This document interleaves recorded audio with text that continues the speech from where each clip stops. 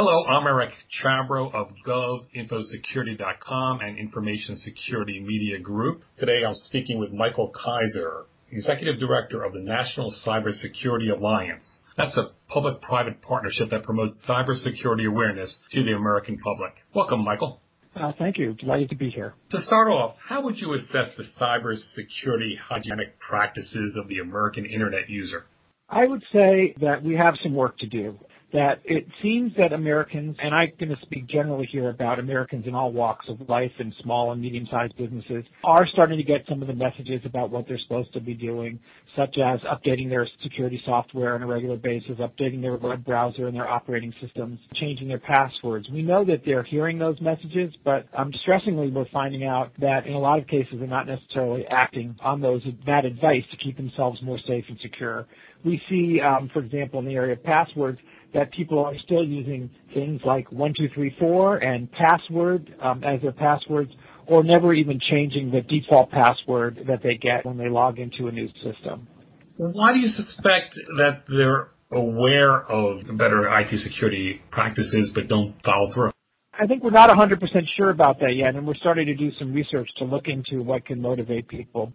We think of the way our culture's evolved, and we think about things like seatbelts. We knew for a long time that it was right to wear our seatbelts. The evidence was out there that people who were in accidents got more severely injured than those when they weren't wearing their seatbelts and those that didn't. But it takes a while for those things to become normative behavior in our culture. And I think most of us now who have young kids know that they have no idea that seatbelts are against the law, but it's certainly against the law in my car. If I start to drive away without my seatbelt on, my young child's going to demand that I put my seatbelt on before we leave. We have a time frame that we have to go through so people start to adopt these behaviors as being something that is required as a person living in the digital world. Is this something that should be legislative? Seatbelt laws are legislative, and are there ways to compel people to practice cybersecurity hygiene? At this point, I would say that legislation is probably not the way to go in this regard. I think with seatbelt, there were some issues that, one, make it's a very simple procedure. You're either wearing it or you're not, and the people set to enforce that are already the people who are enforcing other traffic safety on the road, so you had a built-in mechanism to do that. I think we still have to give people a chance to do better. We have to encourage them to do better. We have to educate them about why it's important to do better, and also help them, I think, in part understand, and I think this is one of the things that we emphasize a lot at the National Cybersecurity Alliance, that their behavior has an impact on other people. So if your system is not secure in your home, your business, you run the risk of infecting other computers around you and making the internet less safe for everybody else. And I think we can start to tap into that a little bit better and let people know that they're not just acting alone. I have hope, and I don't think that we require at this point a whole infrastructure to legislate it and make it happen. I do think we see emerging in some areas. We've had for a while around things like credit cards. There are some compliance issues. There are some data protection issues. And I think those things should always be explored because they're in everybody's best interest.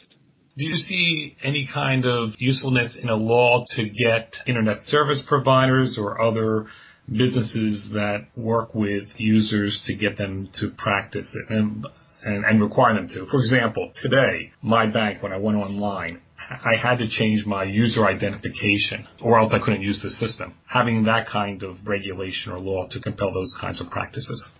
What you're touching on is actually a really important topic, that there are more things that everybody could be doing to make us safe and secure, and that people should be open to those.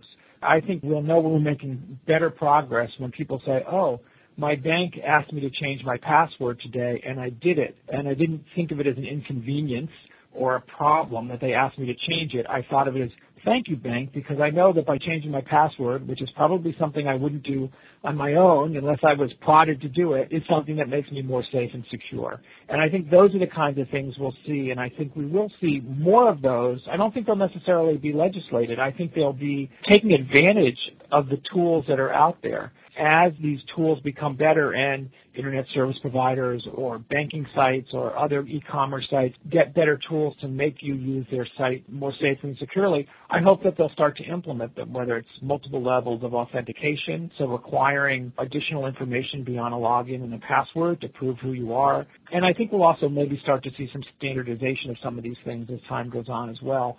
that will probably grow up from industry and government working together to solve some of these problems, which is what we prefer.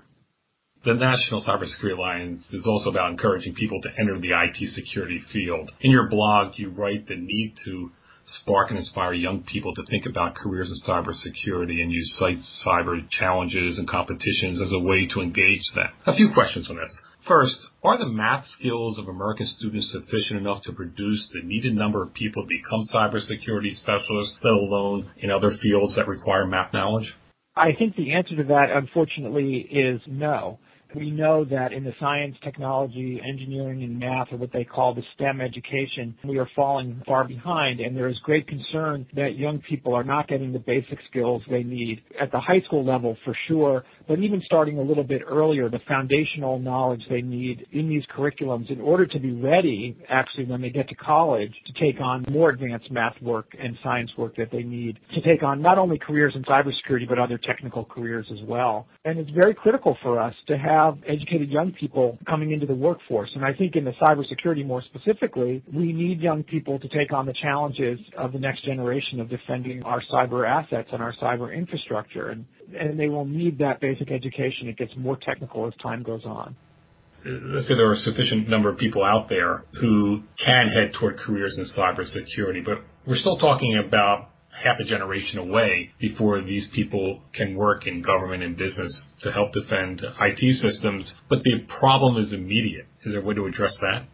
The problem is immediate. A half a generation, I'm not sure if I would agree it's quite that long, because there are certainly probably people entering college today who could come out in 4 years and could play a role in being, cyber defenders.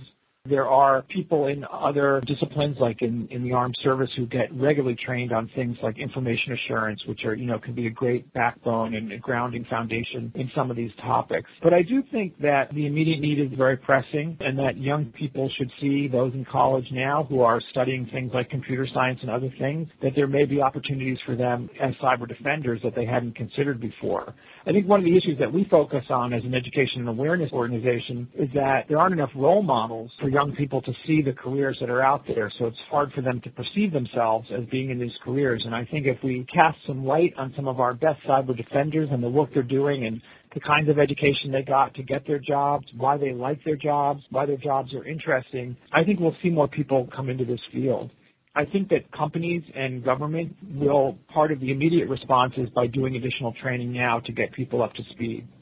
Do you see other fields as the big competition? And I'll give you an example. A few years ago, I wrote a story about a decline in computer science majors. And at that time, you had these TV shows that dealt with forensics, and they were losing students that used to go into computer science into the areas of forensics. Are you seeing that today, something like that happen? I don't know exactly what the trend would be in regards to that, but I think what you're raising is a really interesting point, is that the popular culture does play a role in how people vision what they're going to do in the future. And so I think you're right. When people see these shows that show these exciting careers in forensics, and I'm not sure that the careers that they actually end up on are as exciting as the things on the television shows, and things don't often get wrapped up in an hour like they do on TV, but that they gravitate towards those. And so that's the kind of the example that I'm talking about in terms of more role models out there for young people to see that there's exciting opportunity in the cyber world. I mean, we do have some shows that, like 24, for example, where cyber plays a huge role, and some other ones. And I think as young people see that, they may get excited about those as possible careers. But that's a societal shift that we all have to buy into, and it's something that we have to help young people not only see it on TV as an opportunity, but also back it up in the classroom, the kinds of education that supports them actually achieving that. Can you cite some role models?